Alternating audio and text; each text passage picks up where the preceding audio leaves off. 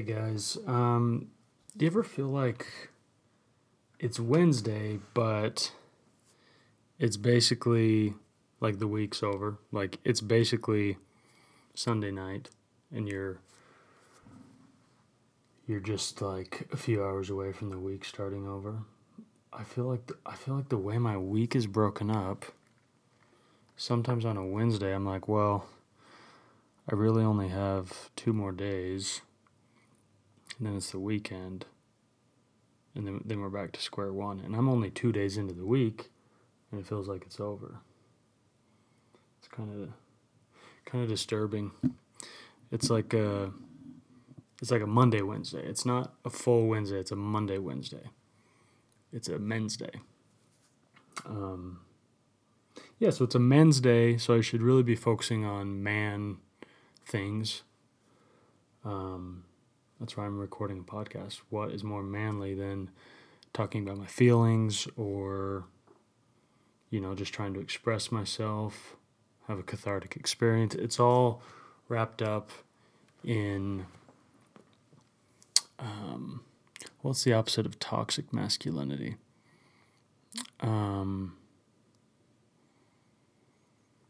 Loving masculinity, productive masculinity,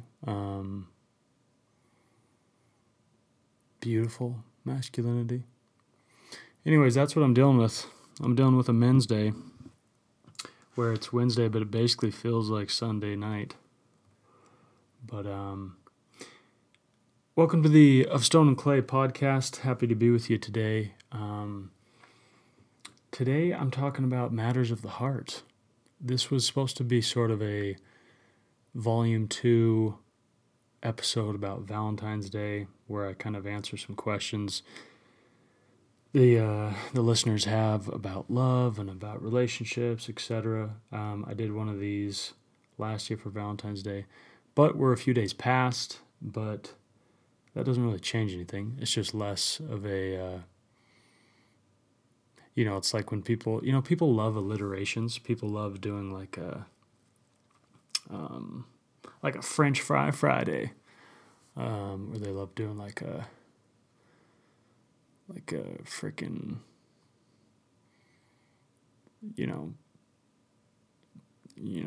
freaking a Mazel Tov Monday, baby. But it's like, just because it's Tuesday doesn't mean you can't have some mazel. But people love alliterations, and people love saying, oh, it's Valentine's Day, so we're doing a Valentine's Day special, or we're doing a Valentine's Day edition, or whatever. But it's the same concept. It's just a few days late. It's kind of like after Halloween, you still like candy. You just feel kind of silly purchasing it in bulk. So don't feel silly listening to Matters of the Heart a few days after the Heart Day, because the matters are still relevant. And it got me thinking, because I got asked a lot of questions, and I'm going to go over a bunch of them, but it got me thinking just in general about relationships and how complicated they can be, and how they can really sort of bring out the best or the worst in us.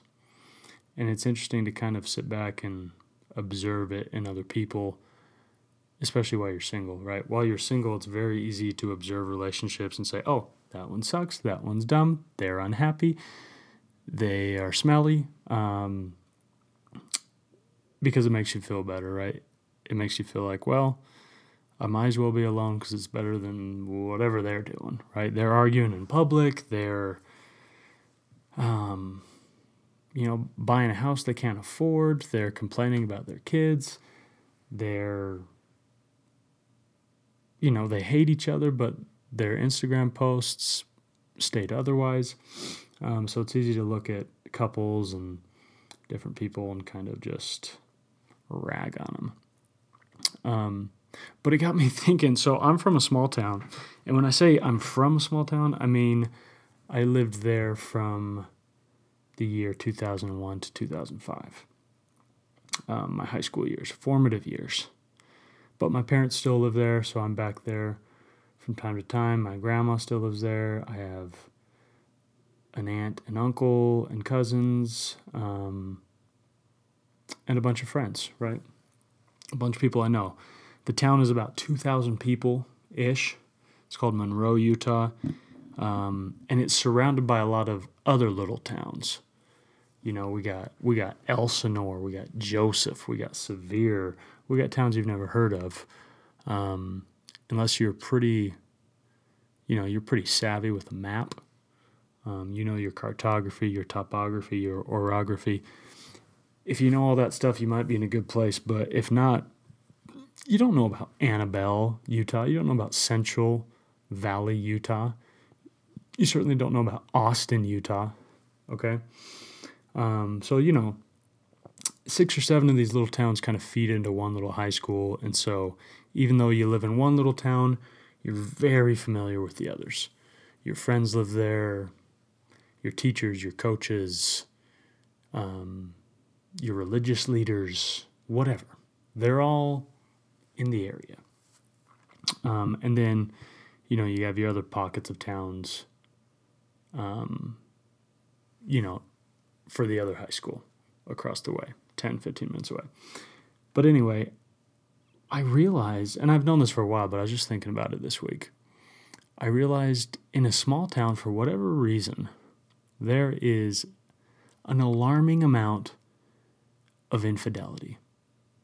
There's an alarming amount of marriages that implode because of affairs. And I won't name names, but I swear every time I talk to somebody from back home, it's, did you hear that I don't even want to use fake names because they might actually be real names that I don't realize.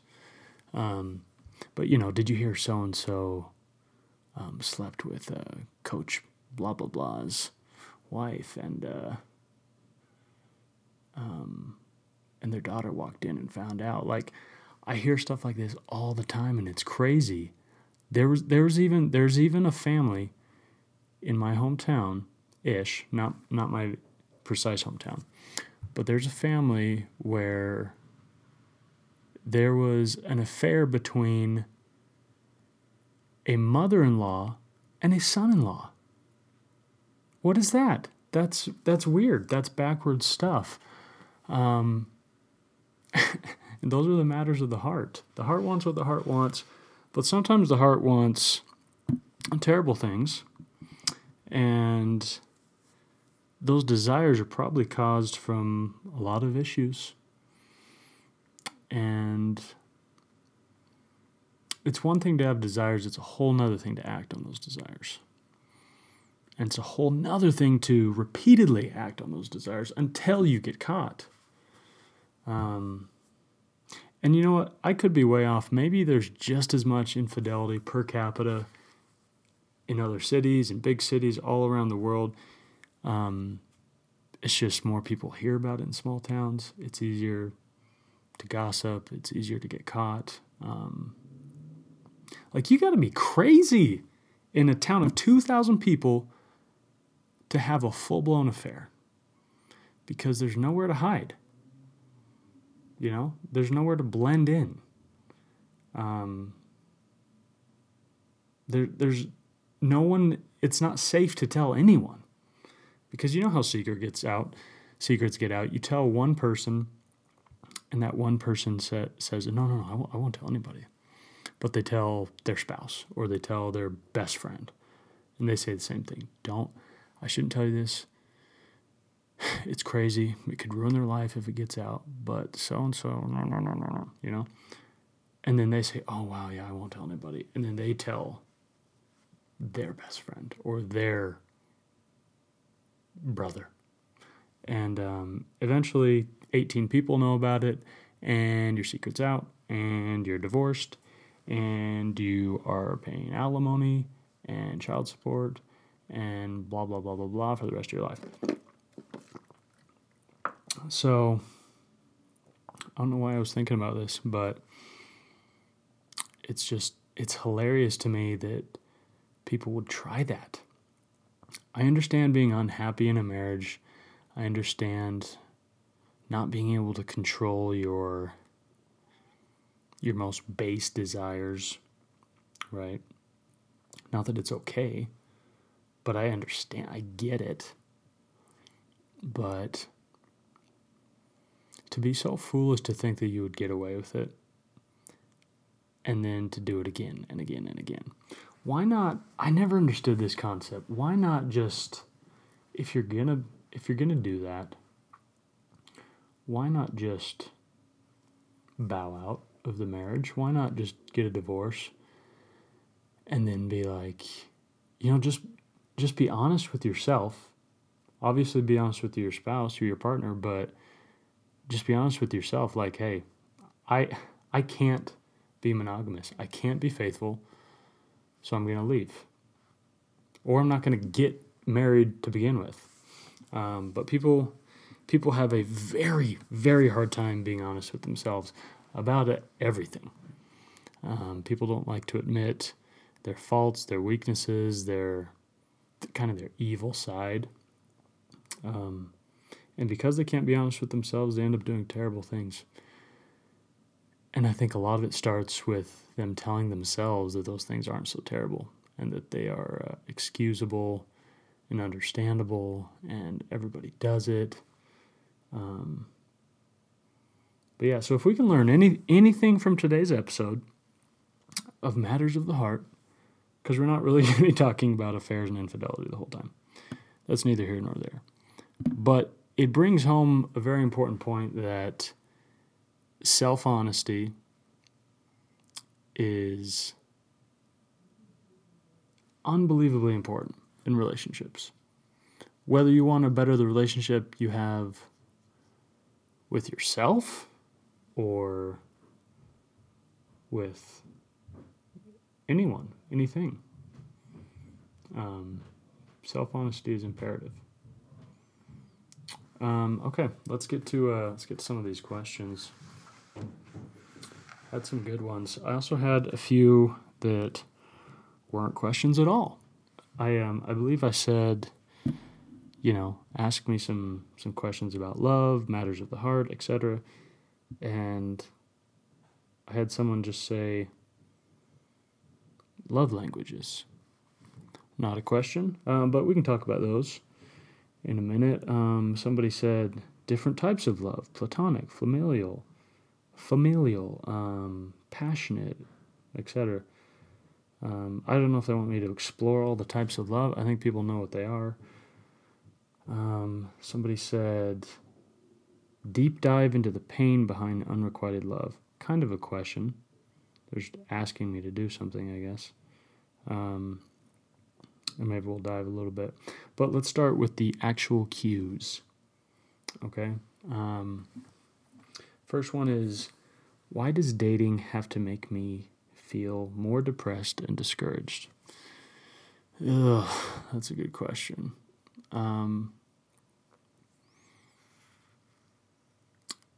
It sucks because it shouldn't have to, right? It shouldn't have to make you feel that way.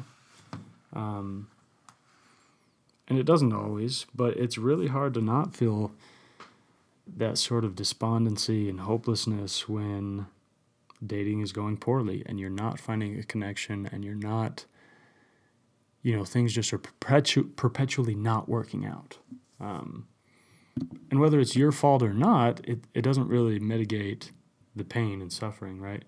Because a lot of times in dating, I think it is just as much our fault as the rest of the, you can blame the opposite sex. You can blame dating as a whole, as an institution. You can blame the culture, the sort of milieu that you live in, the demographics.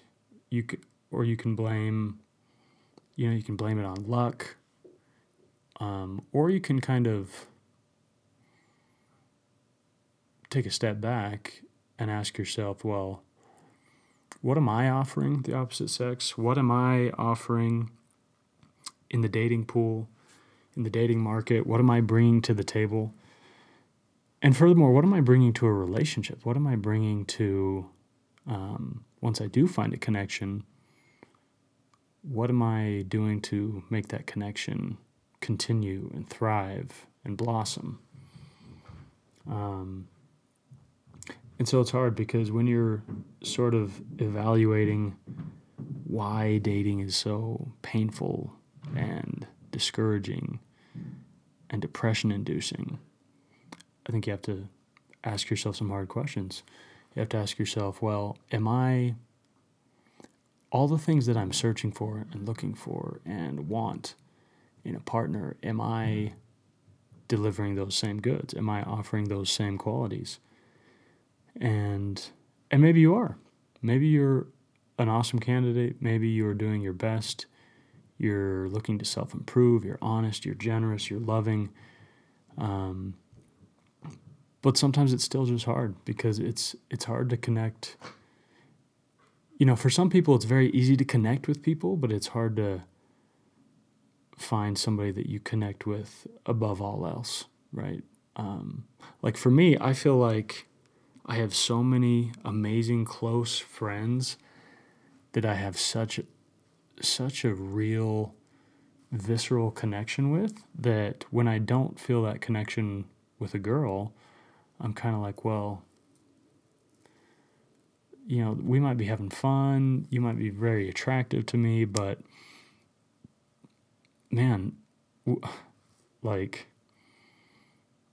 there's 6 or 8 people in my life that I would rather spend time with because we have a deeper connection. And nobody wants to verbalize that when you're dating and somebody asks why it isn't working out or why the spark is gone or whatever. But sometimes you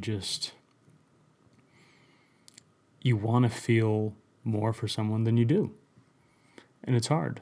And sometimes I think people look for the wrong things. The type of people they want to be with aren't the type of people they should be with. And again, that requires some self-reflection, some self-honesty that sometimes is very difficult. But at the end of the day, there's no great answer for why is it discouraging, why is it depressing. It just is. It's a hard thing, and it's hard to be satisfied with, well, I'm just going to focus on myself. I'm going to appreciate life for what it is, and I'm going to enjoy the journey. All the cliches that go with with being single. A lot of them are true, but they're hard.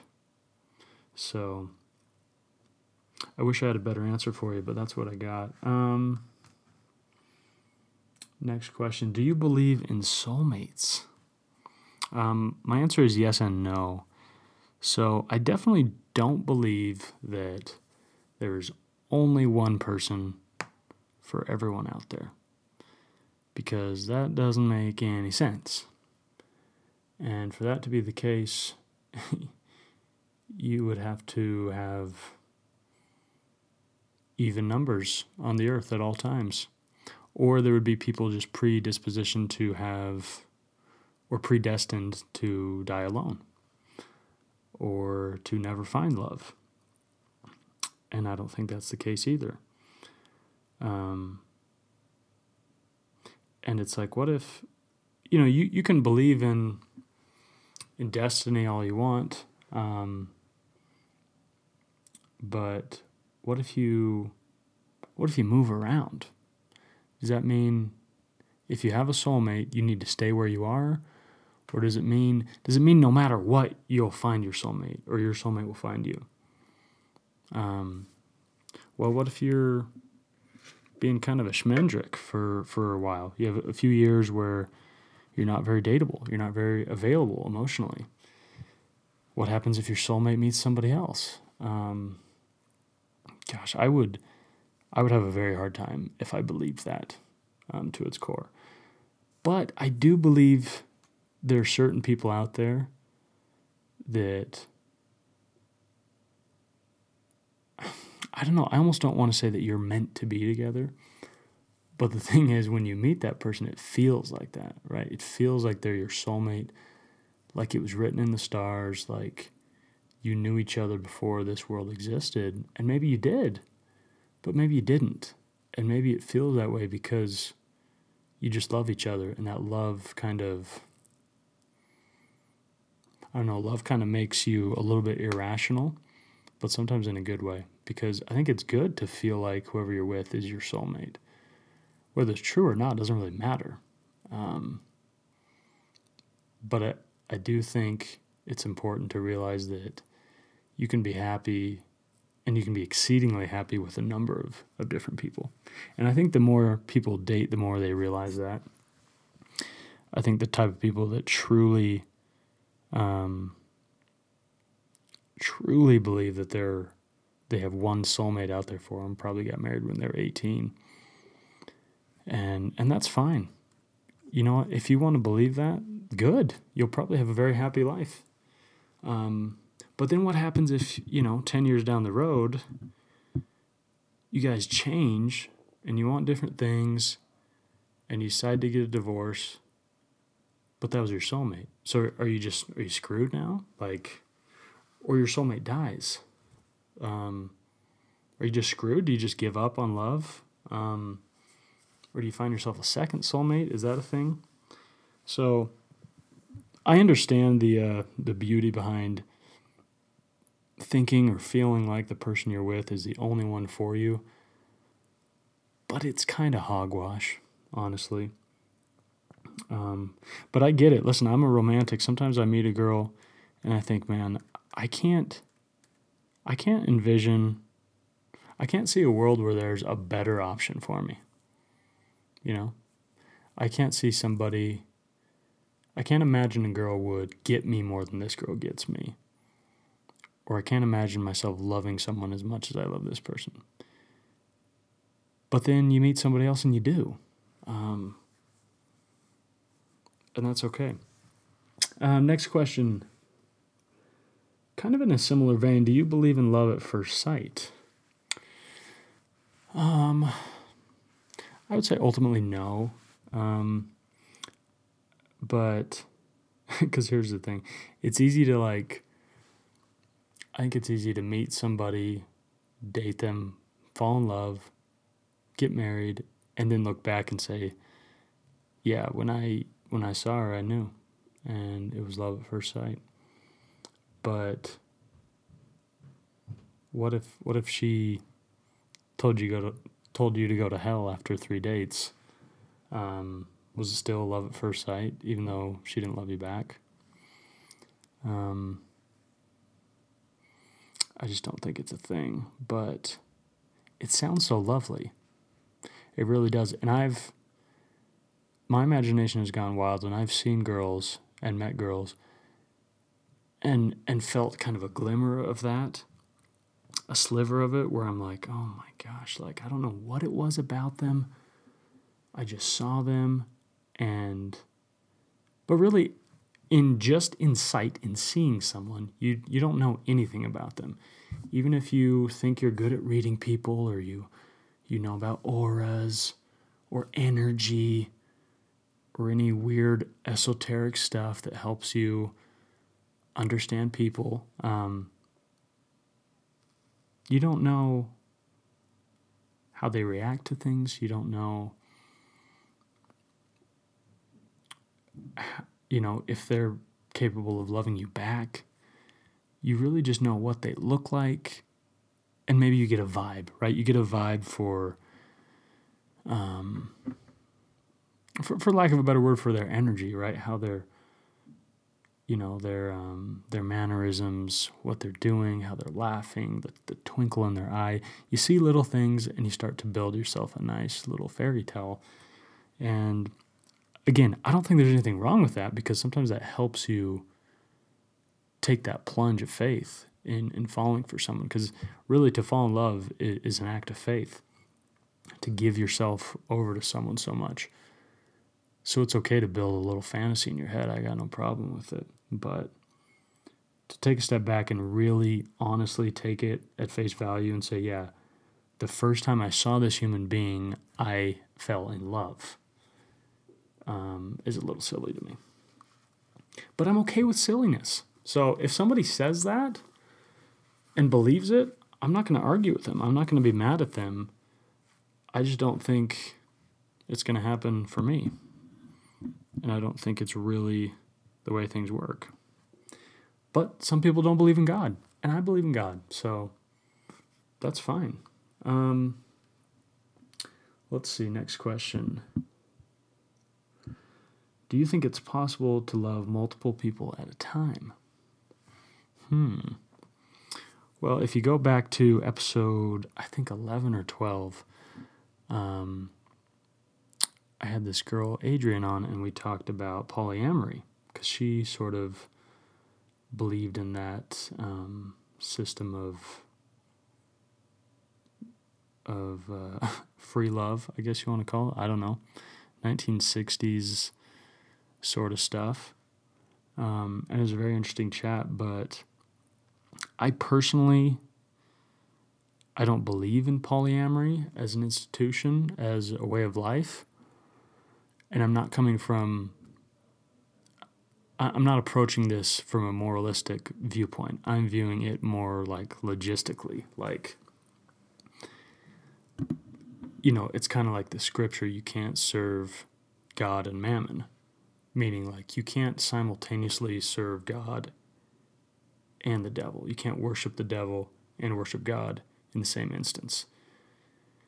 And not that, if you're dating two people, one is God and one is the devil, although that kind of might be the case, I feel like you can't fully love both of them, because you'll start to love one a little bit more, and then you'll start to resent the other, or vice versa.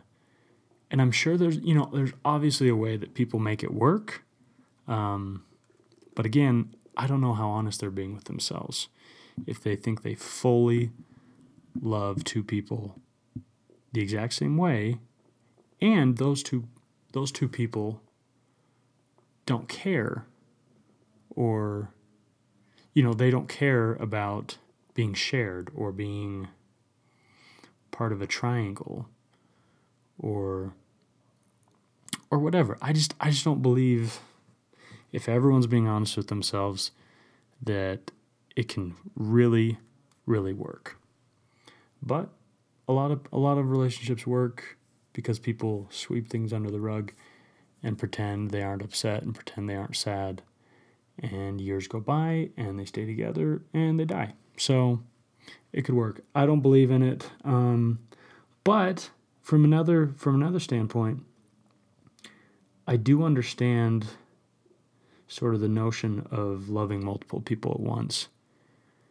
Because sometimes, you're with somebody, you break up, but you break up not because you're angry or because you were mistreated. You break up because it's just not working, right? You're not aligned. Your rhythm is off. But you still love that person. You still love that person, and you just know you're at a dead end. You're in one of those big cul-de-sacs. And there's no outlet. So you break up. It's the right decision, but you're still hurt because you're still in love. Your heart is still tied to that human. And then a few weeks later, you meet somebody else, and it's this crazy whirlwind of emotion and lust and excitement and an animation that you've never felt before, and you think maybe that's love too, but you still kind of have loving feelings for somebody else. And so I don't disbelieve that love for multiple people can exist in your heart at the same time. But I think it's unhealthy for that to persist forever, if that makes any sense. Like, eventually you need to fall out of love with person A if things are going to work out with person B. But if there's overlap, I think that happens more than people realize, and I think that's okay. Because the heart needs to kind of heal on its own time. And, this girl I dated years ago, she said something to me. It kind of disturbed me at the time, but I was like 22, 23, easily disturbed. She was telling me about her ex, and she said she's like, yeah, I'll always love him. Like, I'll always love him no matter what. And I was like, first of all, his name was Guy. Like, don't name your son Guy, because you're not gonna name your daughter Lady.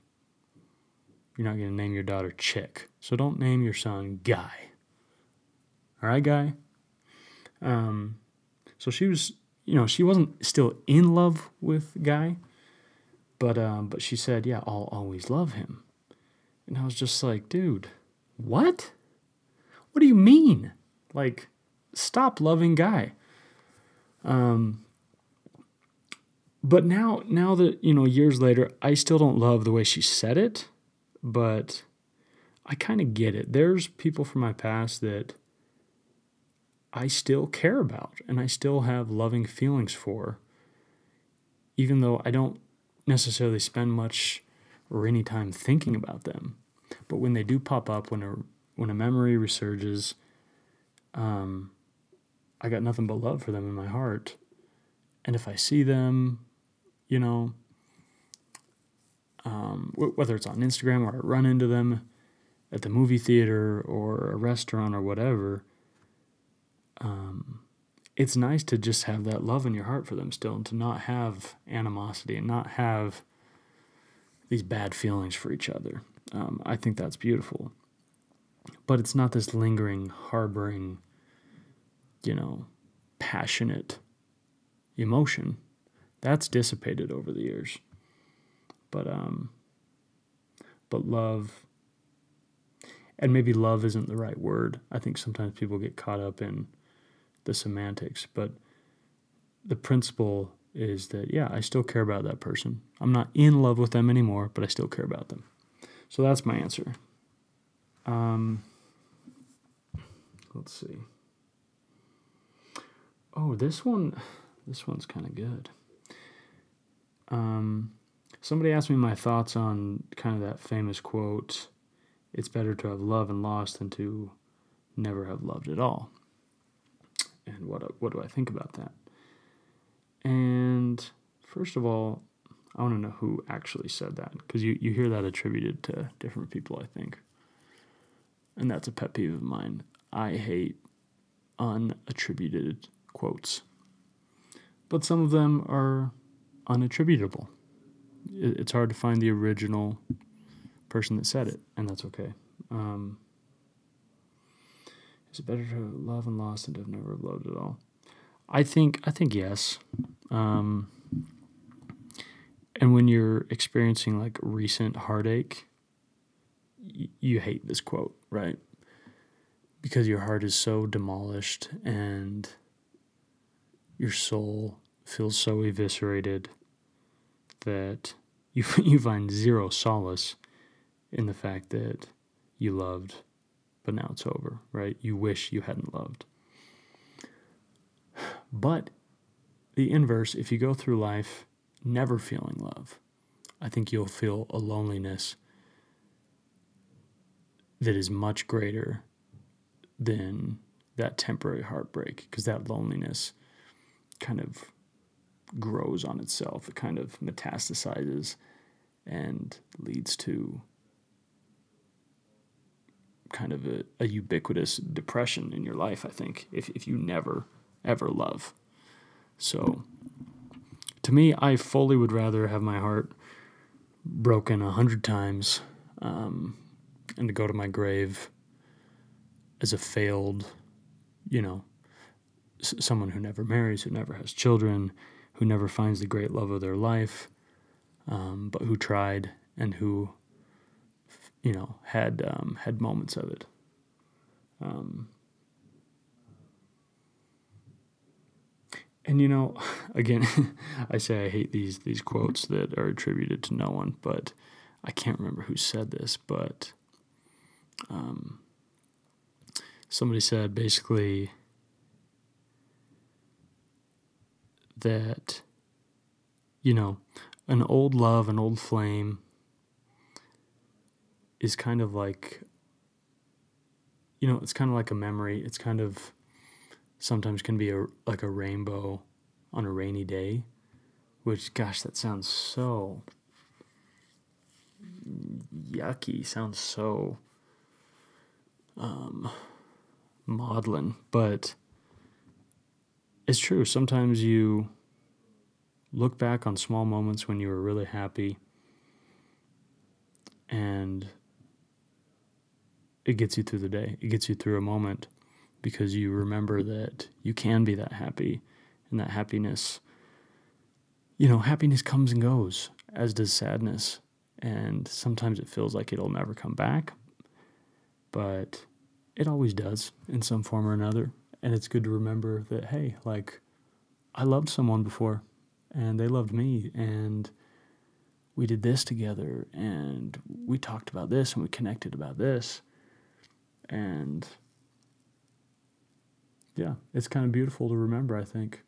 Some people might just bring heartbreak, but I like to look back fondly on life and remember the good. And even if it was swirled in with bad, that's okay. I don't mind. Last question. It says, love versus lust. Which draws in a person faster? I think right out of the gates, lust will draw you in faster, because I don't think love can happen as quickly. I think love will draw you in more efficiently, because love in its purest form is everlasting, right? Whereas lust is never a lasting emotion. Lust, by its very definition, dies pretty quick.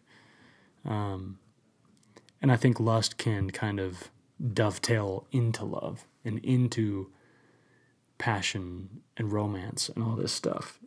It doesn't have to stay lust. I think it can start as lust and turn into something more real. But ultimately, and maybe that's more for guys, right? We're much more visual creatures. We see a female, even the best of us, we lust after them a little bit. And maybe in a less crass way, we don't lust after them, but we see their beauty, and that attracts us, right? And that phenomenon is something that works much quicker than love. Unless you believe in love at first sight, then that acts much faster than lust. Because if you go straight to love, the lust is probably never there. So, interesting concept, I guess. But yeah, those are the questions. I'm sure people at my age, people ask me about dating and my love life every single day of my existence. And a lot of times they want to set me up with their friends, and their friends, usually the main reason they want to set me up with them is because they're also single. Or because they're nice, which is not an adjective that excites me. Even though you want someone to be nice, to me it's like, well, they better be nice. It's like saying, yeah, this girl, you're going to love her. She has a pulse. She has a really excellent pulse. You can feel it on her wrist, her neck. There's various other points where you can feel it, but she is alive, and she is always alive the whole time I've known her. That should be a kind of an implicit non-negotiable, right? Don't tell me somebody you're setting me up with is nice, because they better freaking be nice. I'm not looking to date a mean, rude, awful person. Just like I'm not willing to date somebody without a pulse, Call me old-fashioned. I want a lady that's nice and has a pulse, but there's some other qualities I'm into as well. So if you're thinking about setting me up out there, I'm open to it, but please don't lead with she's nice.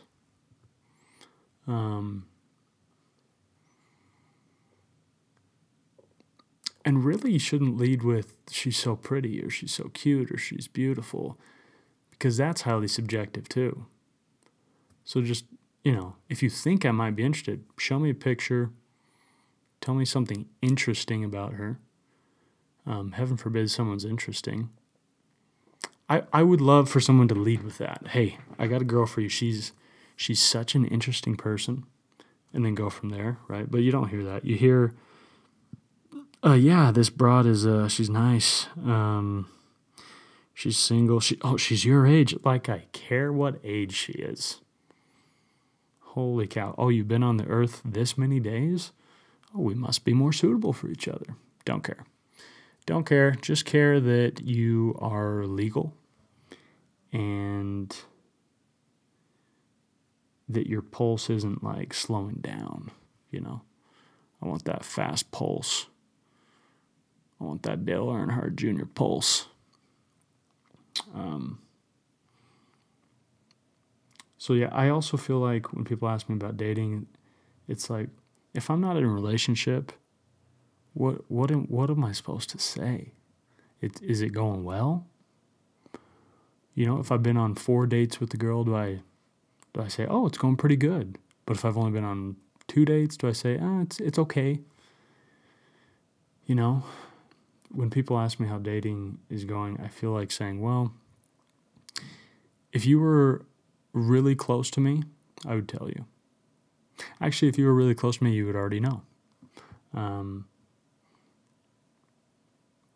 Or I feel like saying, let's go to dinner and talk about it. Let's have supper, because this is not a short conversation. Although sometimes I feel like that just when people say like, hey, how are you doing?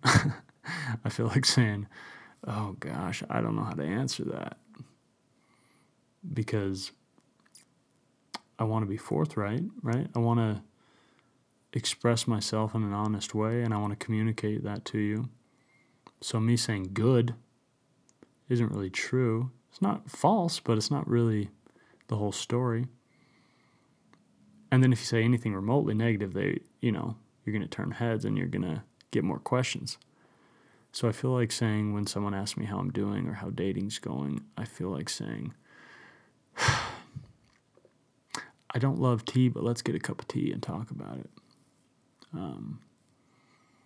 Maybe a soda, maybe a juice, maybe a thick juice, kind of that creamy, thick juice with like a little bit of rind in it,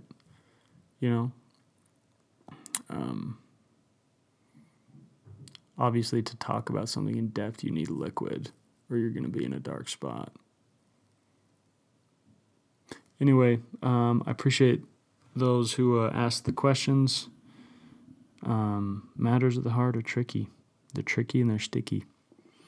So if you have any more questions, anything you want me to unpack in the future, hit me up and we will try to dive into it. Try to make sense of some things.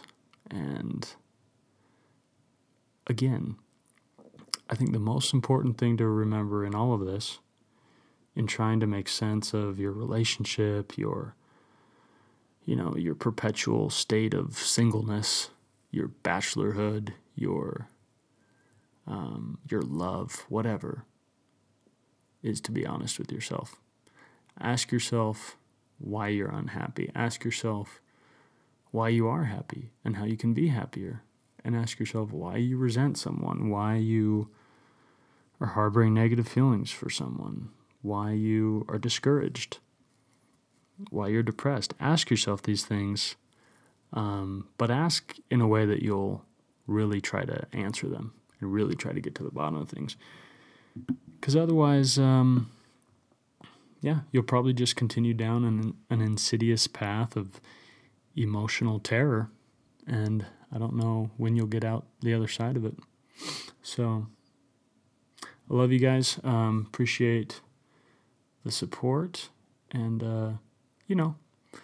go review this on Apple Podcasts if you like it. Maybe say, hey, Taylor's voice was kind of soothing today. I was falling asleep and he helped me do that. Or I listened for an hour and I had 2 to 3 giggles, and those giggles were good and they gave me a better day.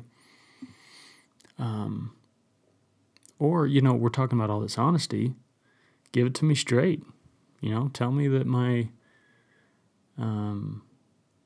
voice is not melodious. It's not mellifluous. It's not, honey-soaked. It's not soothing to the ears. It's not seductive. Go ahead and tell me that. Accept all criticism. Go do that. I love you, and we'll catch you guys later. This is episode 32 of Stone and Clay.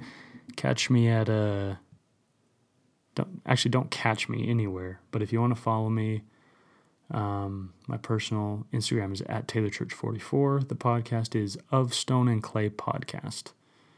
At Of Stone and Clay Podcast. And you can find me on YouTube. Just search Taylor Church. You'll find your guy. Okay, but not that guy I was talking about earlier. Guy, whatever his last name. I never found out his surname. But you won't find that guy. You'll find this guy. Okay, we'll see you.